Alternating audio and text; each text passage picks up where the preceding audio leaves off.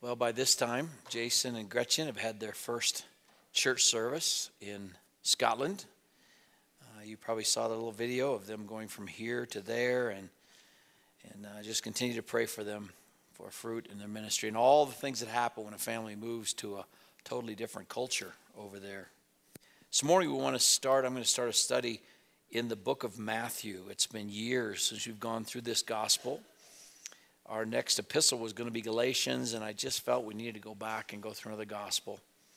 And book of Matthew is just an amazing book, so we're going to have fun. The message is entitled this morning, The Family of Jesus. Father, we thank you for your love for us. Now, Lord, I pray that I might be spirit-filled as a teacher, that each one of us might be spirit-filled listeners, that the word might find a home in our heart, that we might be more like you, that we might be sharpened and filled with knowledge for ministry. Lord, I pray for those again who may not know you, that as they hear the gospel this morning, you might use that to draw them to yourself. In Jesus' name, amen. The family of Jesus. We're just going to look at the first 17 verses today. We're not going to read through all of them. Just going to touch on them.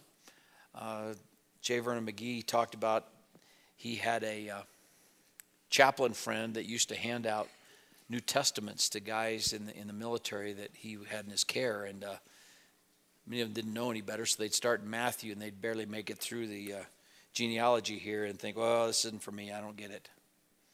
But they're for a purpose.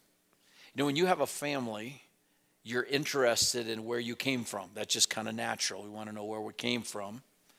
Several years ago, I did one of those little tests that you can send off, and they can tell you what you're made up of. Now, I knew I was mostly Scandinavian because my mom's side, my grandma and grandpa both came from Norway and Sweden from the same part, so there's no genetic difference. They look at that whole peninsula as one people. But I found out I was 25% German and 10% Scottish and 10% Spanish. I didn't know that. So it's interesting. It doesn't really make any difference. We still have to make our own decisions, but it's interesting. When we look at this genealogy, I want you to understand something. If you know Jesus Christ is your Savior, this is your family too. The Bible says, Paul wrote in Romans, that we are grafted in to the blessings of Abraham. And Abraham was promised in Genesis chapter 15 that in him, in his family, all the nations of the earth would be blessed. You are not second-class citizens. You've been adopted by Jesus Christ into his family. So this is the story also of your family. 20 or 30 years after Jesus had gone back to heaven, up till that point, the disciples had memorized the teaching of Jesus, and they just shared them. But the Holy Spirit moved Matthew, probably one of the first Gospels, to sit down and write this Gospel. Now, when he writes it, he doesn't just do it in chronological order because there's a purpose. He is presenting Jesus primarily to the Jewish people as their promised king, their Messiah. So he starts with this very important genealogy. And after the first 3 chapters of announcing the king, they move into the king making that relationship, the Old Testament of the king. Then they announce the king. Then the next few chapters, 8 through 10, is the king bringing the kingdom. So you have all those miracles kind of pressed together, not in chronological order, because he's making a point. And then you come to the end of Matthew, and you see the kingdoms in conflict. The kingdom of this world and the king of glory. And Jesus sits down, and he gives that Olivet discourse to kind of show where things are coming to. Now, first of all, Matthew is a biographer. Now, this isn't a biography as such, but he is presenting a new king, a new Moses, and a new kind of man, because he is called Emmanuel, God with us. And Matthew divides up this book into 5 parts. I've just kind of gone over briefly, just to parallel the 5 books of Moses. And so he gives the new teaching of Moses in what we call the Beatitudes, the Sermon on the Mount, in chapters 5 through 7. Secondly, he introduces this new book. So he introduces a new king, a new Moses, and Emmanuel, and then he is a bridge builder. Because if you went right from the Old Testament to Acts, you'd be like, oh, this must be something new. But here, Matthew comes along and he brings us back to the Old Testament and shows us this is a fulfillment. He even has that lineage go through what we call the Dark Ages because we don't know much about the intertestamental period. And he brings us right into New Testament times. Thirdly, Matthew is a believer, and he introduces to us a new people. In chapter 16, he introduces us to the church. Jesus said, I will build my church. So who was Matthew before he was a believer?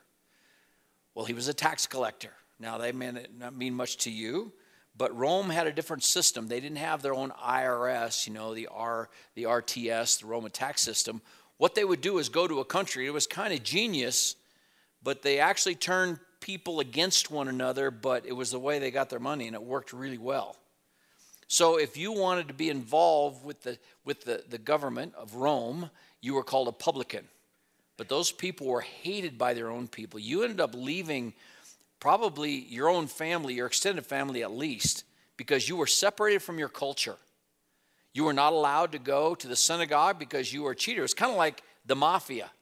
So what you would do is you would buy a franchise for a city or for a road or for a bridge, and then you paid Rome for that franchise. That's what they got. And then you made up all the rest of the money you could get out of the people coming by. And people didn't mess with you because the Godfather was behind them. So you had to pay whatever they said. So they ripped people off. They were not fair. And so we have the story of Zacchaeus. Remember, he comes to Christ. Jesus went to his house. And his first statement of faith is kind of, hey, if I've cheated anybody, like big if, right? If I've cheated anybody, I will pay everybody back fourfold. He changed God's, so he changed value systems. Because if you're going to become a publican, you had to make a decision about value. You had to decide, money is more important to me than my people. Money is more important to me than my family. And Matthew made that decision. Now, Jesus had moved from his hometown Nazareth and eventually even moved his mom and his brothers down to Capernaum. Capernaum sits right in the Sea of Galilee. If you've been on the trip to Israel, you've been there. It's a beautiful spot. And it's a spot where a lot of people came through, so it was a key place for ministry. So Jesus moves down there, and there's Matthew. He's a tax collector. I'm sure that Matthew heard Jesus teach, but if you're a tax collector, you're going to sit on the outside. You're not welcome in the synagogue. And so when you have a great crowd that's gathered, I don't know about you, but I don't like going places people don't want you to be there. Everywhere you went, people went, oh, and they come and look and give you these glares. Because you're a rip-off guy. You're cheated people. And you're the government. And the government's not fair. But I'm sure he heard it, and he was thinking about these things. He heard about the miracles. I think he would see Jesus and his disciples passing out of town as they went on their journeys, and they ministered. And one day, Jesus stopped. He said, you, follow me. What an amazing thing. And the Bible says Matthew got up and he left everything. He left everything. It was not a big decision. I think that's why later Matthew pulls all those parables together to explain why some people have received Christ gladly. Others are still thinking about it. Others, the leadership of Israel for the most part, have rejected Christ. But Matthew, he's the one that found the pearl of great price. He's the one that found the treasure hidden in the field because it was not a hard decision. The Bible said he got up, left everything, and followed. Not only did God change his heart personally, but he opened his house. He invited all of his other tax collector friends in because you got to have somebody for friends. And they had a big celebration, a big party, and Jesus came and ministered. And then they began to call Jesus the friend of sinners. And the religious leaders used it as a put down. But we today, we glory in that because if Jesus was not the friend of sinners, he wouldn't be our friend either.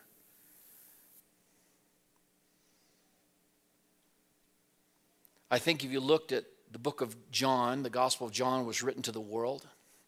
And John uses this little phrase about himself. Instead of naming himself, he just said, the one that Jesus loved.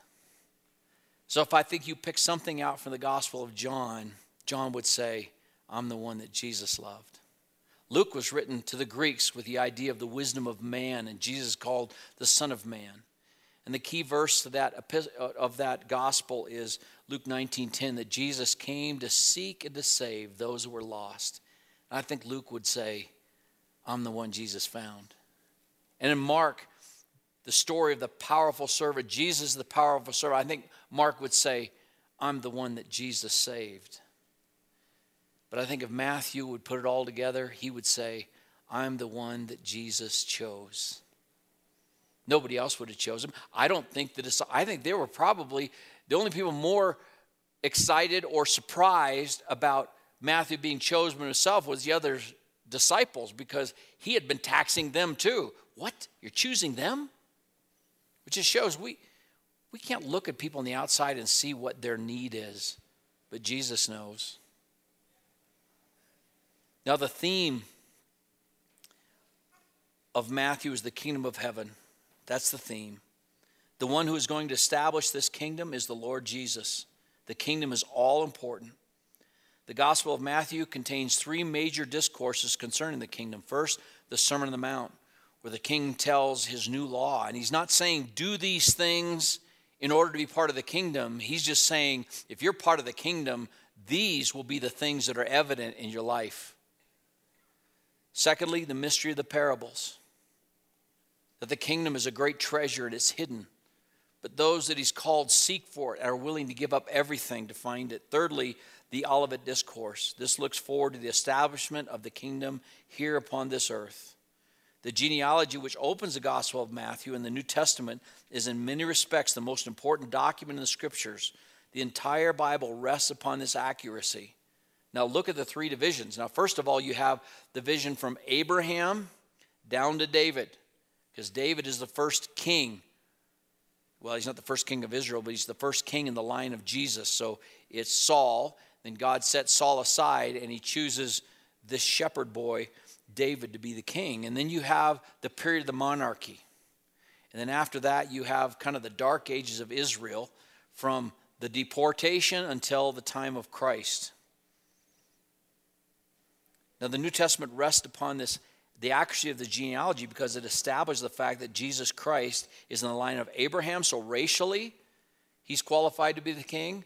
And secondly, he's a son of David by royal descent. And so he is in line to be the king. Now, this genealogy during Jesus' day was a public record. Now, if you go to Israel today, and I've done this on the trip, asked individual Jewish people that we've met, some of our guides, now what tribe are you from? They're all from the tribe of Judah.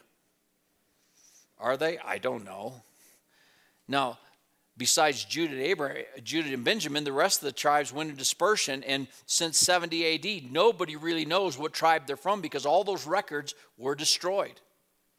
But we know in the time of tribulation, God is going to supernaturally let them know. They're going to find out, whether they'll discover records or somehow they're going to find out, because the Bible says during that day, 12,000 young men from all of the 12 tribes, so 144,000 are going to come to Christ. They're going to go throughout the whole world and witness. But today, Jesus is the only one that has a record that's the right to the throne. Now, in Jesus' day, there were probably other people that could say, well, I'm in the line of David too.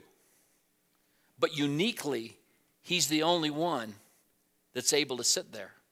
You see, what we have here in Matthew is Joseph's genealogy. Now, in Joseph's genealogy, it goes from Solomon to Rehoboam. But you'll see it's different when you go to the genealogy found in Luke, and that's Mary's genealogy. Why is that?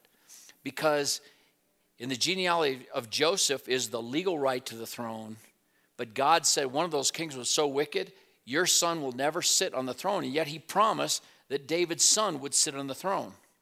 So here with Joseph, who adopted Jesus, he's not his biological father, he's the son of Mary and the son of God, right?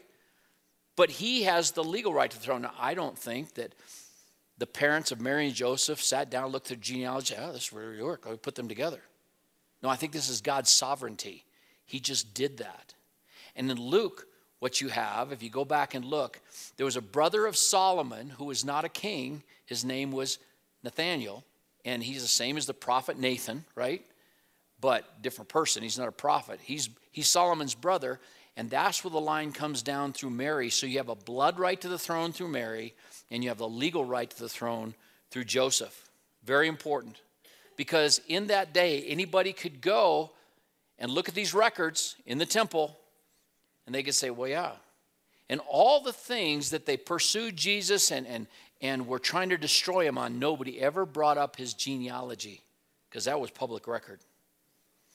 Remember, Jesus said, the shepherd of the sheep enters by the door in John 10, right?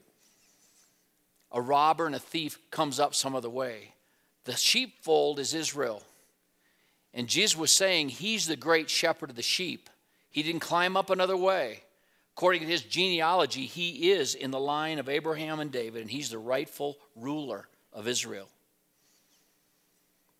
Matthew 1:1, the book of the genealogy of Jesus Christ, or it says here the record, the genealogy. Now in the King James, it uses the same phrase, the book of the generations of Jesus Christ.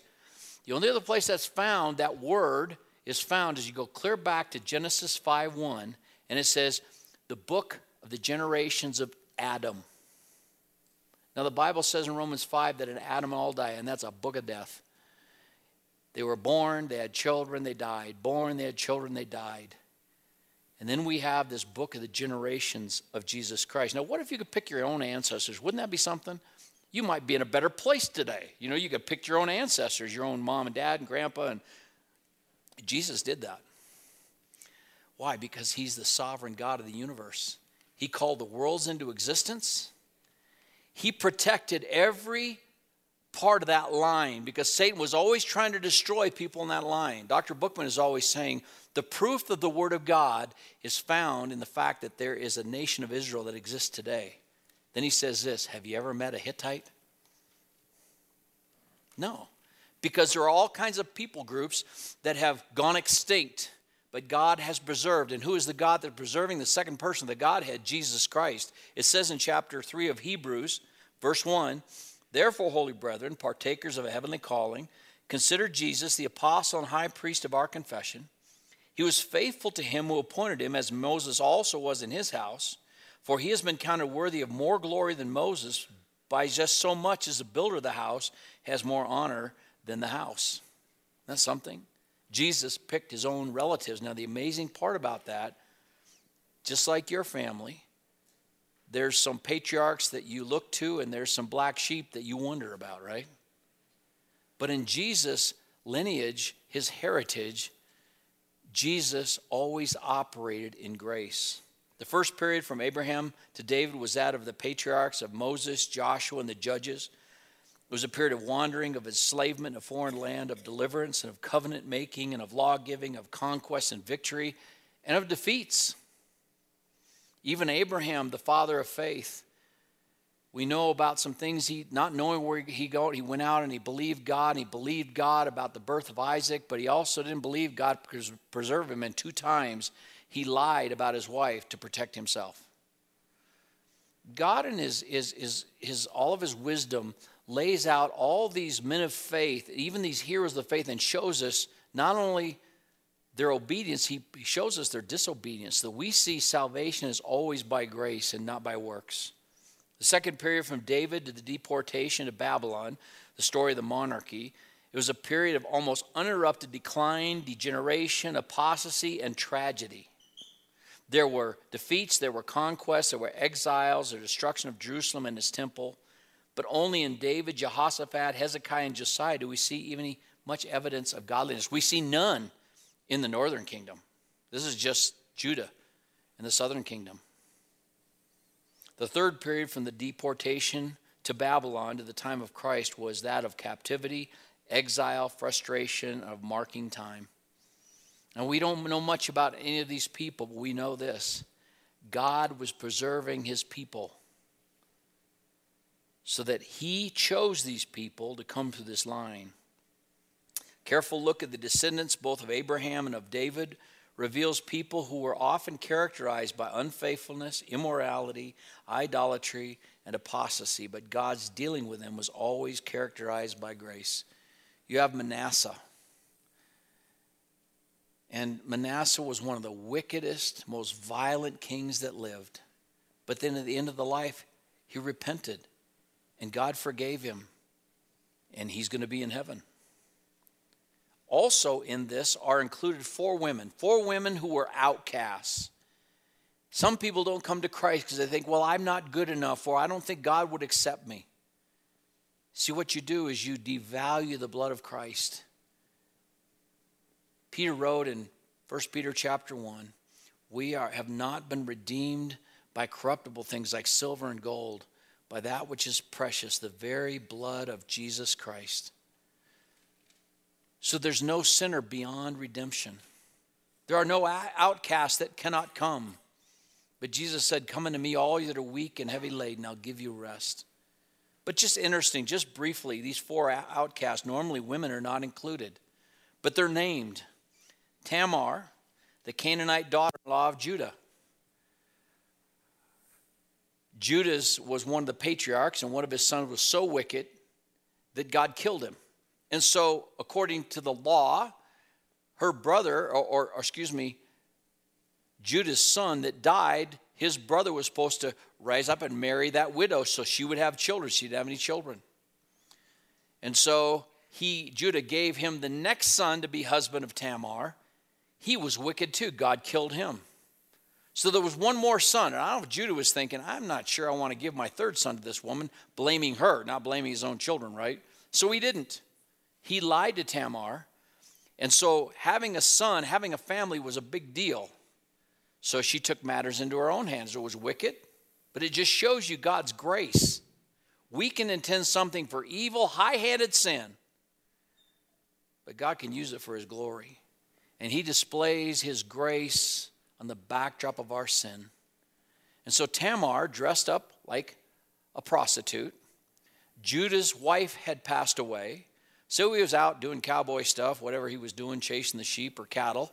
And so he was kind of lonely. So he sees this prostitute there at this city he was visiting.